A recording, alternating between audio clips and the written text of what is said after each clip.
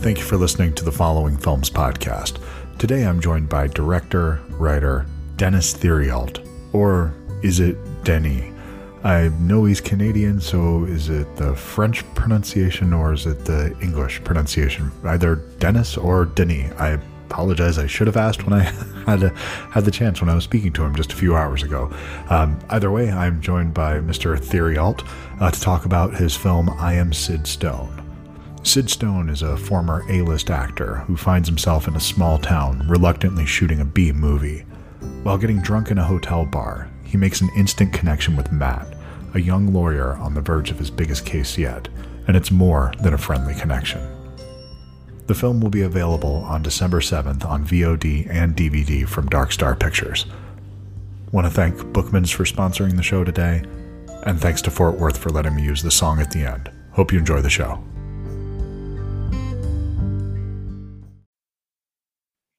There we go. I think we're connected now. Hey, how are you? I'm good. How are you today? Good. I apologize if you hear my dog. He's just puttering around here. No worries at all. It's a part of the new world we live in. Totally expected at this point. Right? Exactly.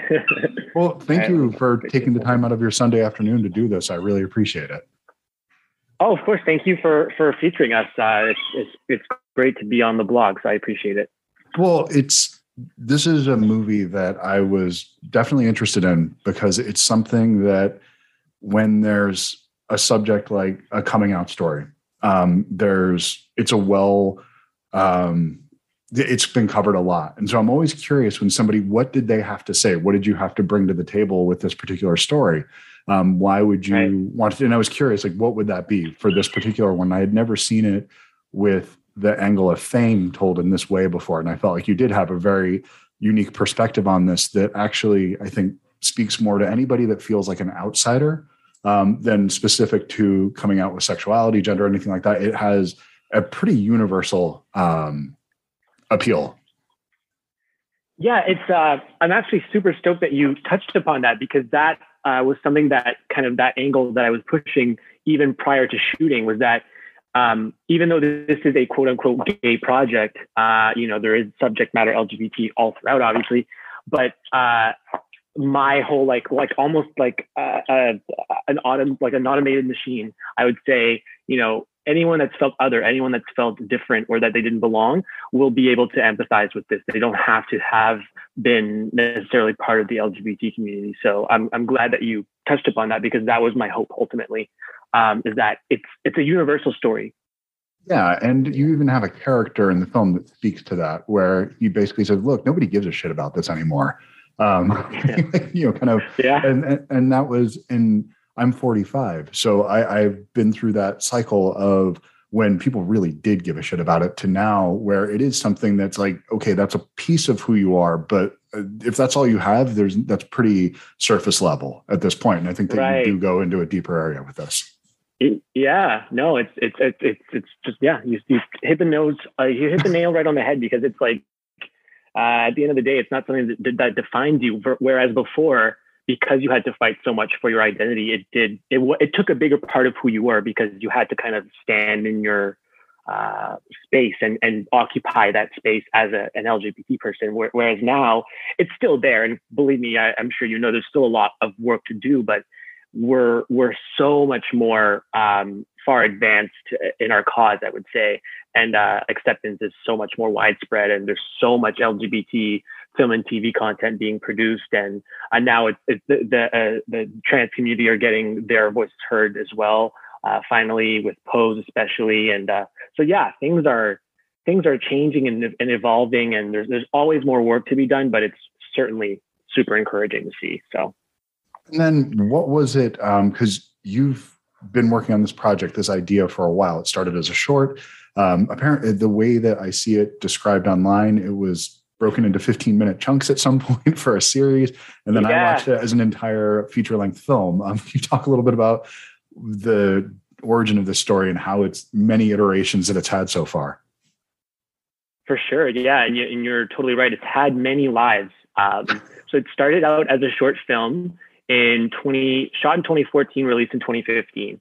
And based on the success of that film, my original star of the short, his name was Garrett Pond, and he played Sid in the original. And now with this current project, he's now become the producer, because him and I have had similar paths where we both met as actors.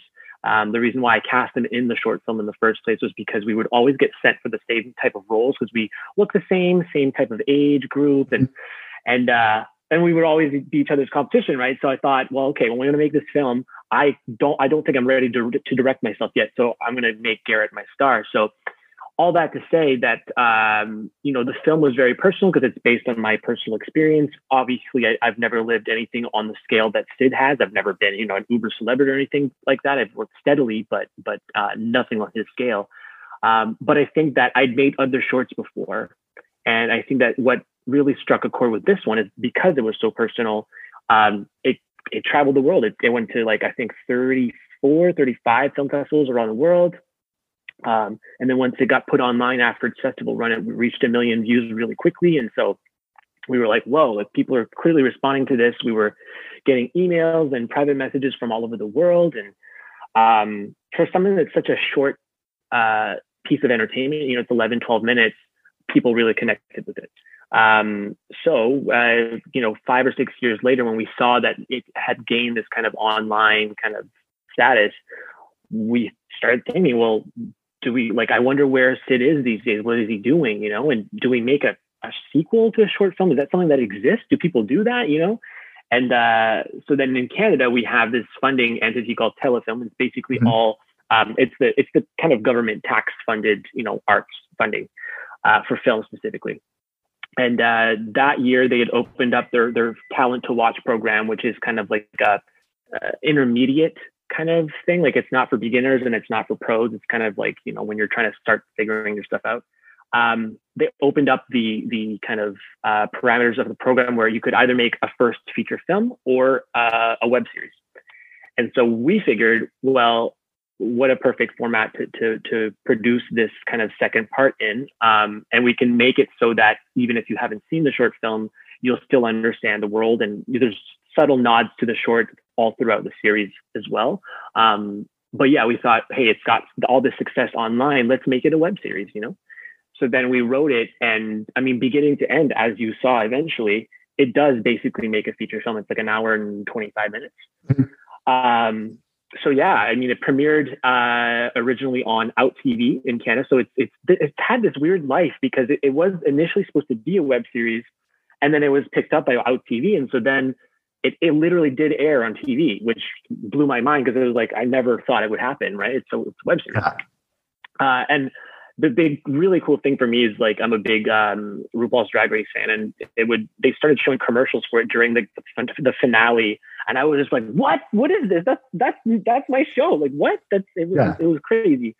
So then after that, our distributor Level in Canada said that Dark Star Pictures, who are now our U.S. distributors for physical and digital media, approached them and said, hey, this would make a great film, and it just needs a couple of tweaks. And really, as you saw, the kind of the interstitials, or what started each episode, was those 8mm films. Interesting. Okay. Yeah, so that's how that was supposed to be our kind of credit sequence, I guess, in the episodes. And so within the film, we just used those to bridge kind of the moments in between. And I wasn't sure if it would work. Even when we were first approached, I'm you know what? We shot this as a show, and it has cliffhangers, and I just don't know if it'll gel as the film. The B story with the little kid actor is not as developed as they want it to be. But then I thought, you know what? We put everything that we had in this. We for a web series, we made sure that we got an incredible camera. I wanted a really good lens package. One of my favorite films is Shane by Steve McQueen. Yeah, so visually that was a big inspiration, and I literally sought out the same camera and the same lenses. It's just called the Cook lenses. So we did, and we had to sacrifice a lot of other things, such as being paid initially. My producer and I, we gave our fees up so that we could afford that camera. So all that to say, the show ended up looking more like a film than a typical web series, which is usually shot on the cheap, like you don't have a lot of funding, right? So then, when we got to kind of looking at the show as a film, and luckily enough, Dark Star was nice and kind enough to have helped bring my original editor on board to make that cut. So he knew the material in and out, and he was able to kind of see, like, put together like a seamstress all of those like in and out points and make it kind of a cohesive thing. And I think ultimately it worked. I was actually really proud of it. So that's kind of the journey of it. It's had quite a life. Well, it never feels episodic, which is something I didn't realize it until after I'd already seen the film, that this is how it started. The interstitials that you're referring to, these old kind of VHS or Super 8 films, they feel like more emotional beats for him, where you're learning more about the character through this and his relationship with his father, which is just this ongoing story arc, and it eventually comes to an end. And you can see all these things being laid out early with the way that he's named. And the video is you. Is that correct? This is you as a child? Yeah. So, yes, it is. Yeah. So is that, there's quite a lot to unpack within that, with the idea of your personal relationship, because it's you on screen, the name being used of somebody. I don't think you get more self-destructive than somebody named Sid Vicious. And so somebody that would give their name their child that is somebody who probably doesn't have the most, hopeful outlook on their child, perhaps. So I'm glad you picked up on that. Yeah. And to layer on top of that, he's masking with alcohol. There's some substance abuse stuff here. It's never dwelled on, and it's never the focus of it, but it's so clearly there. And just kind of on the last note of that, the way that you shoot drink making is wonderful. Oh yeah. Oh, thank you. Yeah, that was a rig that we came up with, my DOP and I. We were like, I wanted to kind of emulate the exciting feeling of like, why does an alcoholic seek out alcohol? It's exciting to him, right? So I wanted to kind of just jolt the audience into kind of feeling what that felt like for that moment, So cool. I'm glad you enjoyed those. Yeah, and then with the other pieces, with using your own footage and the naming of the character, could you talk a little about those two elements? Yeah, I don't know if this is what you're asking specifically, but to say, like, again, this is an extrapolation of my experience, but in no way is like his childhood my experience. I didn't think so. No. Yeah, but it's a valid question, because it is a very personal project, and initially those videos as well were not even supposed to be part of the project. It's something that came late in the game, in the edit, when we were trying to figure out. Initially, every episode started just over black, and you would hear kind of like a situation happening, and then it would cut to the scene and you would see what was going on. And it just didn't work. It just didn't grab you right from the get-go. And so we thought, okay, how can we make this personal? And then I started thinking, I had this box of, like, my parents filmed everything when I was a kid. I was lucky. So I had, and again, it ended up being that 8mm camera that I used to make my first short films as well. But initially I was the star. So I had, I think 30 some tapes.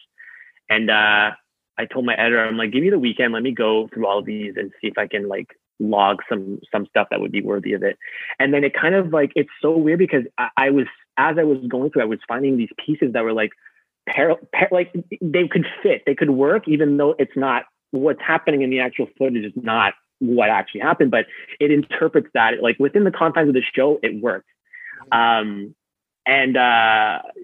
So I think that it just made the story that much more personal for me, because it just, and it was so funny. Like, I had to call both my parents and get them to sign, like, releases and stuff. And they're like, they don't even know what that means. Right. They're like, what do you mean I'm going to be in the show? Like, I wasn't on set. I'm like, don't worry about it.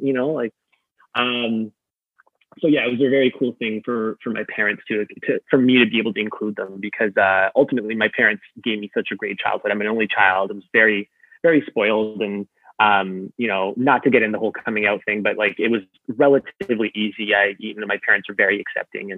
And then as far as Sid Vicious, it's funny, because that whole, like, that piece of dialogue, Sid Stone was named as a character like 5 or 6 years ago with the short. So the Sid Stone or the Sid Vicious reference wasn't even in my head. To be honest, where his name came from is an amalgamation of, I'm a big fan of the screen movies. I've got a tattoo, actually. So I'm a big fan of Sidney Prescott. So Sid. And then Stone, one of my favorite movies is Basic Instinct, so Sharon Stone. So that's literally how I found the name Sid Stone. It's so random. So it initially had nothing to do with Sid Vicious, but then when I was writing the series, I'm like, there's something to that where like if your dad names you that, like there's a lot of baggage that comes with that. And it's just like, I like that, the meatiness of that. And it's just almost like a throwaway thing to Sid. I don't even think he kind of really knows what that means. He's like, oh yeah, my dad was just a Sid Vicious fan. Like, yeah, I don't think he knows the implication, you know? So he doesn't strike somebody as somebody who spends a lot of time listening to Sex Pistols. It doesn't come, at least that as the character as I see him. He does. So. Yeah. No, I don't think so either. And that's that's one of those things that I love. That's a throwaway because it's something that actually adds this whole other dimension to the character and says so much about that relationship with the father, and then how that ties in to this.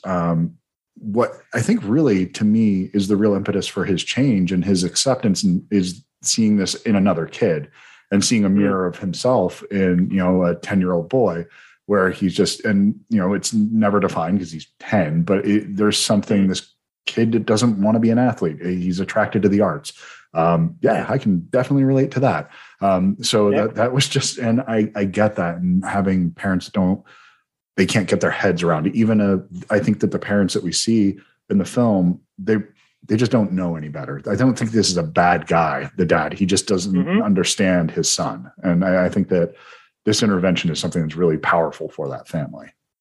Yeah. I mean, I'm glad you picked up on that too, because it was never meant to be, the father was never meant to be this like black or white villain. You know what I mean? It's as humans, there's always gray areas. You're right. He's not bad. He's not a bad person. He's misunderstanding his son and needs to be, ultimately, he's educated by Sid indirectly. Like, I don't even think Sid is just going through his journey. And the byproduct of that is that the kid and the father kind of get to kind of mend and start a new kind of relationship. And that's what I mean, like with as far as it being a feature film, if it had been developed that way, that was the one thing that I would have kind of maybe massaged a bit more and given a bit more time to, because it's in the film version, it's a little bit more kind of like bookended. You see them watching the interview and it's like, okay, but I wish I could have kind of given it just a bit more of a, okay, they're good, I think it's implied though. You feel that in the sense that, I don't think it doesn't feel like it needed to be dwelled on. One thing I love about your film is that it's, 81 minutes long, something like that. I mean, it is lean. There's not an ounce of fat on this thing. It doesn't feel like it's ever dwelling on anything. And in that way, it's very easy to move through these emotional beats without it feeling like you're shortchanging anything. So Today's episode of the Following Films podcast is brought to you by Bookman's. So after watching I Am Sid Stone, I went into Bookman's with the idea of watching another film about outsiders, about somebody who doesn't fit in, about somebody who feels uncomfortable in their own skin. And when I walked in, started looking around, I was shocked by what I found almost right away, because it's something I've been wanting to get for a little while now when I saw Parasite. Now, I haven't seen this film since the initial release, but if you're not familiar, it's a film from 2019 that ended up winning Best Picture. The film is about a family that I believe the job was folding pizza boxes in this decrepit basement. They're all living together, and they end up scheming to work for this wealthy family. And it's essentially a dark comedy about dark comedy. The word comedy might be a little bit of a stretch there. There's definitely funny moments in it, but it veers into horror, thriller, drama, but heavy social commentary about class system and about the opportunities that we take when they're presented to us. And so it's a really unusual film to win an Oscar, because this is not a feel-good film, and it's not a traditional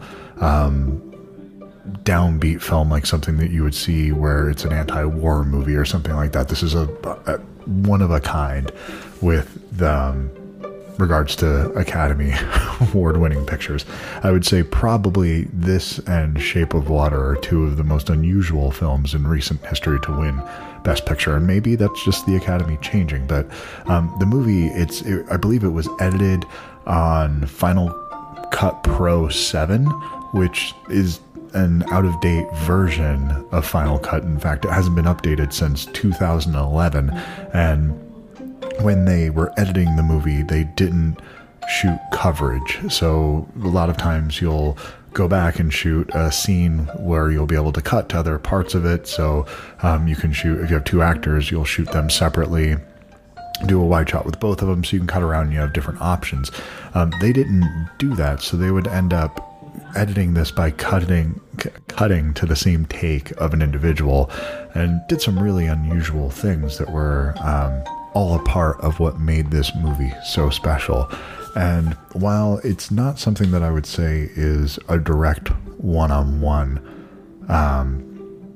comparison, or it's not really equivalent to I Am Sid Stone, but really anybody who has ever felt like they're an outsider, I think there's a part of Parasite that you would relate to. Even though this is about class, if you don't feel like you're a part of society and you feel kind of on the periphery of where everyone else is, I think that they're playing with similar themes in that regard, but the overlap is pretty limited there, and it might be a little bit of a stretch to include it for this, but it was something that I just gravitated to right away when I walked into Bookman's, and it's something I've been wanting to revisit for a long time. So they had the Criterion Blu-ray there, which is phenomenal because of the number of extras that it has on the disc, as well as a new 4K scan that was done for it. So the picture's going to look amazing on this thing, and I'm just excited that I'm going to get to revisit this wonderful little movie. So remember, Bookman's, they have your cool cupboard.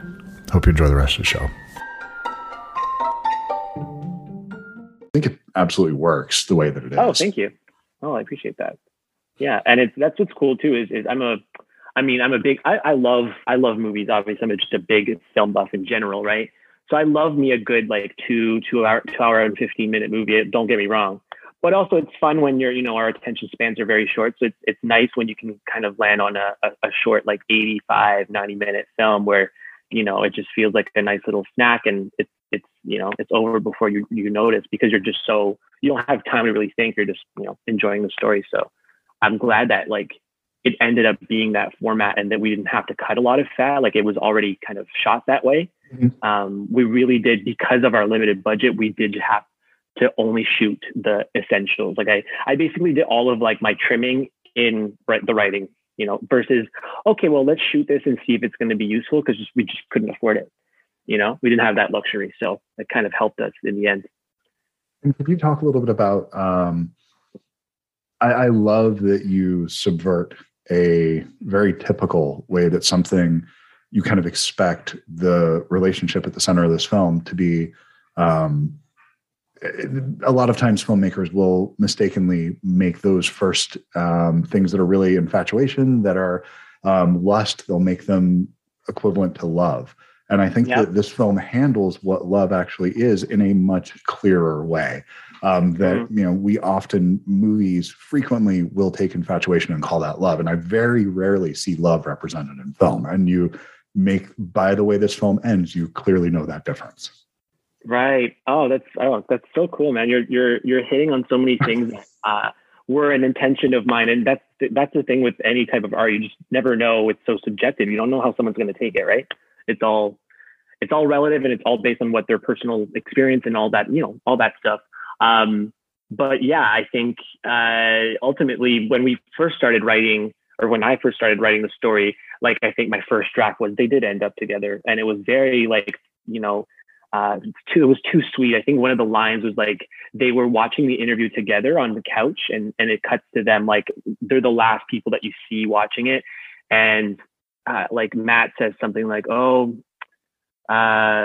you should call your agent and tell them to submit you for Marvel." And Sid's like, "Why?" He's like, "Because you're my hero." And I was like, "Oh," you know what I mean? Like it was so gross. I'm like, what is this, a Lifetime movie of the week?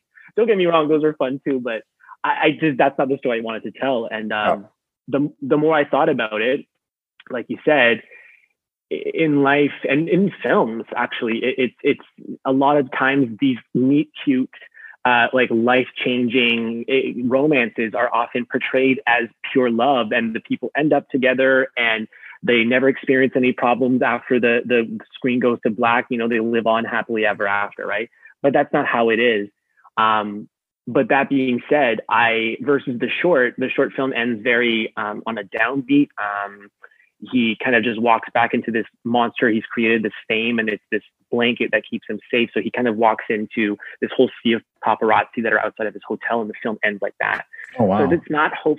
Yeah, so it's not hopeful, and part of the reason why I wanted to make it still a happy ending, part of the reason, actually, the impetus to make the series in the beginning, from the get-go, was to give him a happy ending, because a lot of the comments on the YouTube pages or wherever the film was hosted was that, God damn it, like all these gay projects always end, like people are so depressed, and it's just like, man, why can't people have a happily ever after?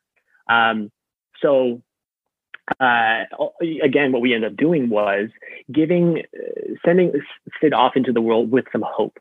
And so that scene, the last scene that happens in the cafe, that I wrote that as written is the first time I wrote that scene. It was shot as written.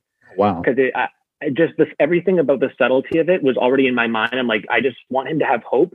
And we didn't change a single thing of the dialogue. It just, that scene came to me really quickly. And I think it was written very shortly before production. So, yeah, I think it was the right way to end it. And it's not too sweet, and it's not depressing. And it's just, you know what? Sid's going to be okay. He's on his way. Well, he's not, most of the time in films, you'll have somebody that after whatever obstacle they have to overcome, they're fully actualized at that moment, and they are complete. And Sid's not done baking yet. He has some work to do, but he's just starting that journey of self-acceptance and his place in the world. And I think that that's a much more honest and beautiful ending that really, it's that idea that does give you hope, because it's something that you can project yourself into in that way, where it's not something that feels like, oh, well, this is a very special person in a very special situation, and that's why they had these very special circumstances. This is a much more universal ending, I think. Yeah, because I think when you see that in like a typical rom-com or even a drama, you think, well, that'll never happen to me, because that's just not realistic, right? Yeah. It's nice to feel that, because I think those films exist so that we can feel good.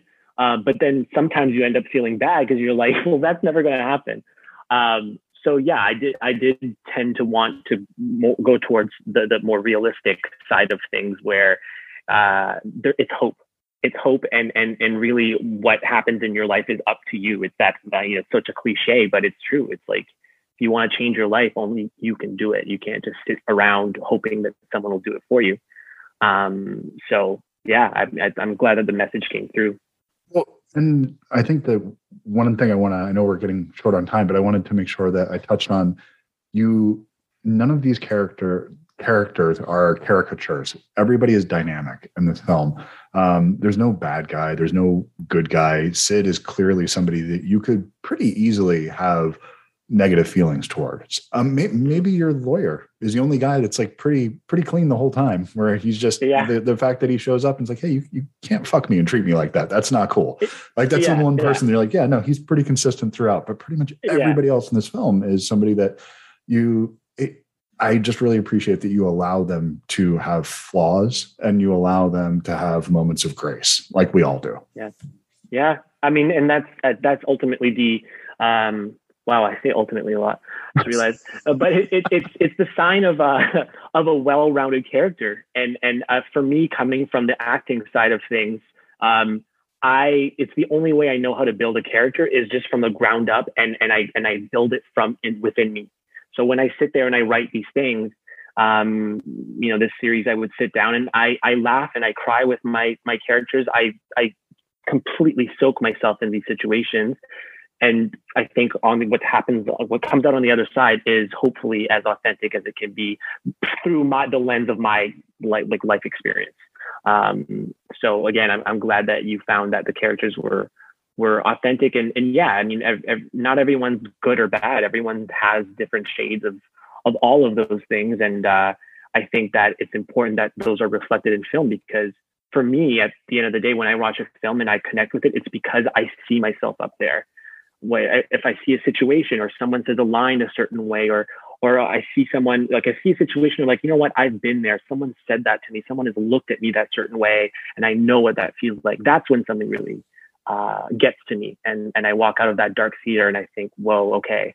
And it makes me think on my own life and my place in this world. And I think that's what good film and good art in general should make you feel like. So, yeah. You don't take a lot of time with exposition in this film, where you just put these characters in a world that the audience might not fully understand, but you can feel authenticity. And I think that even when something isn't your story that's being told, when it's being told authentically, it feels honest. And that's the entryway to seeing yourself in that and relating to things, even if it's not your experience. If Absolutely. You can relate emotionally is the real, the most important entryway to me. Yeah. And I think you're right. We don't have a lot of time to introduce our world, right? We kind of just dip you right into it. It's, you see a fan kind of approach him and you get, he's a movie star. And I think for me, particularly as a writer-director, this is my first long form project. I'd only done shorts before. So we shot this over the course of 3 weeks, but we also had 3 weeks of pre-production. And I had a lot of time, not physically, but during like doing the scouting and stuff, I would talk to my actors and I recommended them books. I had lists of books and links for, because part of the story is about conversion therapy, even though the word's never said. It's just touched on there, right? You can feel it. Yeah. Yeah. So obviously, what I'm getting at is I made sure that my actors, specifically Sid, the wonderful Travis Nelson, was kind of steeped with that knowledge, but that he never speaks any of it. But I wanted him to know it. I wanted him to feel it and have that inside of his mind, his body, so that, even with a subtle look, you can kind of see so much of the stuff that he's been through, even though he never verbalizes it. So yeah, a lot of the exposition is done through the character work prior to the shoot. And I think I realized on this project specifically that it's so important to kind of give your actors as much information as you can on their characters, have them be fully rounded people, not just this cardboard cutout saying lines because you need to get to the next scene, therefore this needs to happen. It's like, no, every scene, every beat needs to be justified and earned. And that starts with like internal behavior, like where does that all come from? Their decisions, what they do, their motivation. So yeah, that's where all the work is.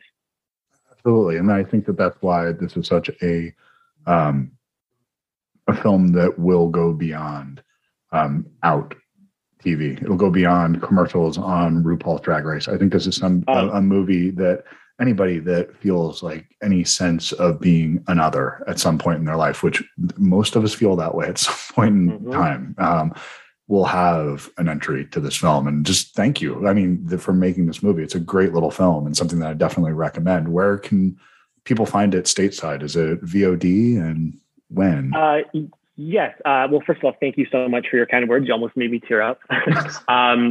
Yeah, so stateside, it's going to be VOD. So December, my understanding is December 7th, VOD. And then you can also get it on rent and buy or on iTunes. And December 14th is the physical release from Dark Star Pictures. And it's going to be released on DVD. There's going to be an 8-minute blooper reel, which is so much fun.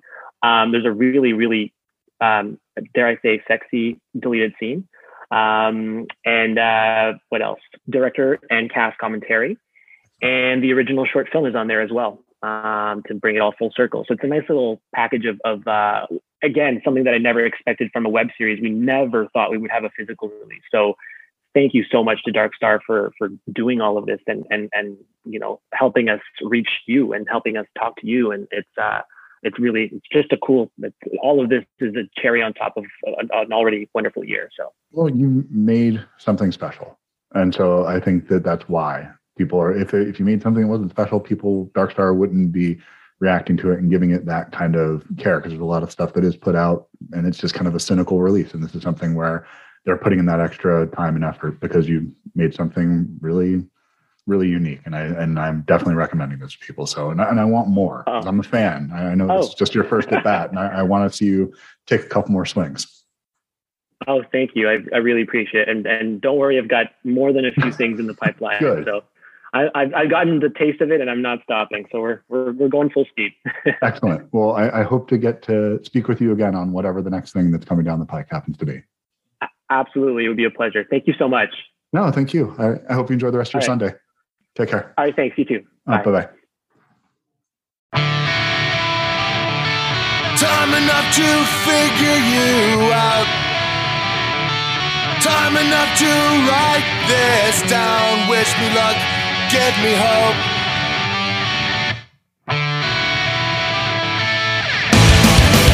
So I fall one more time, and I'll say I can't save you. Fell down into the bathroom, fade out into the background. Get up and fall down again. So I know you'll give up.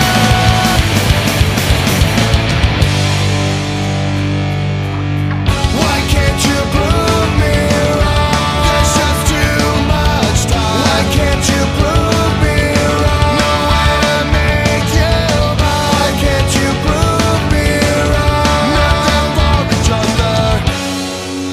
You'll be fine.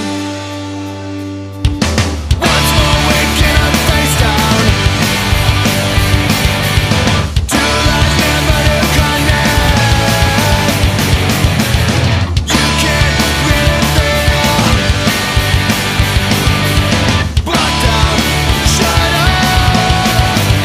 So I fall one more time, and I'll say I can't save you.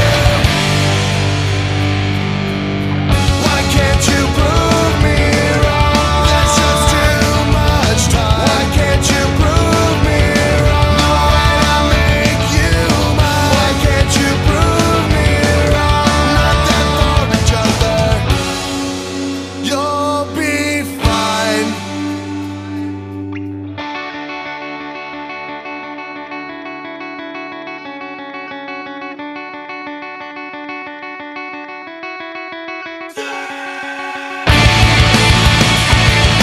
Save you now.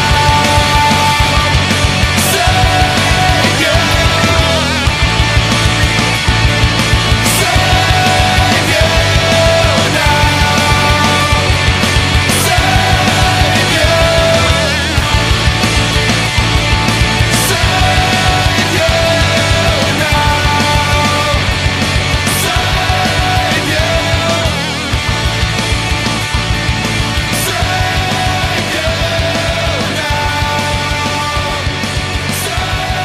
you.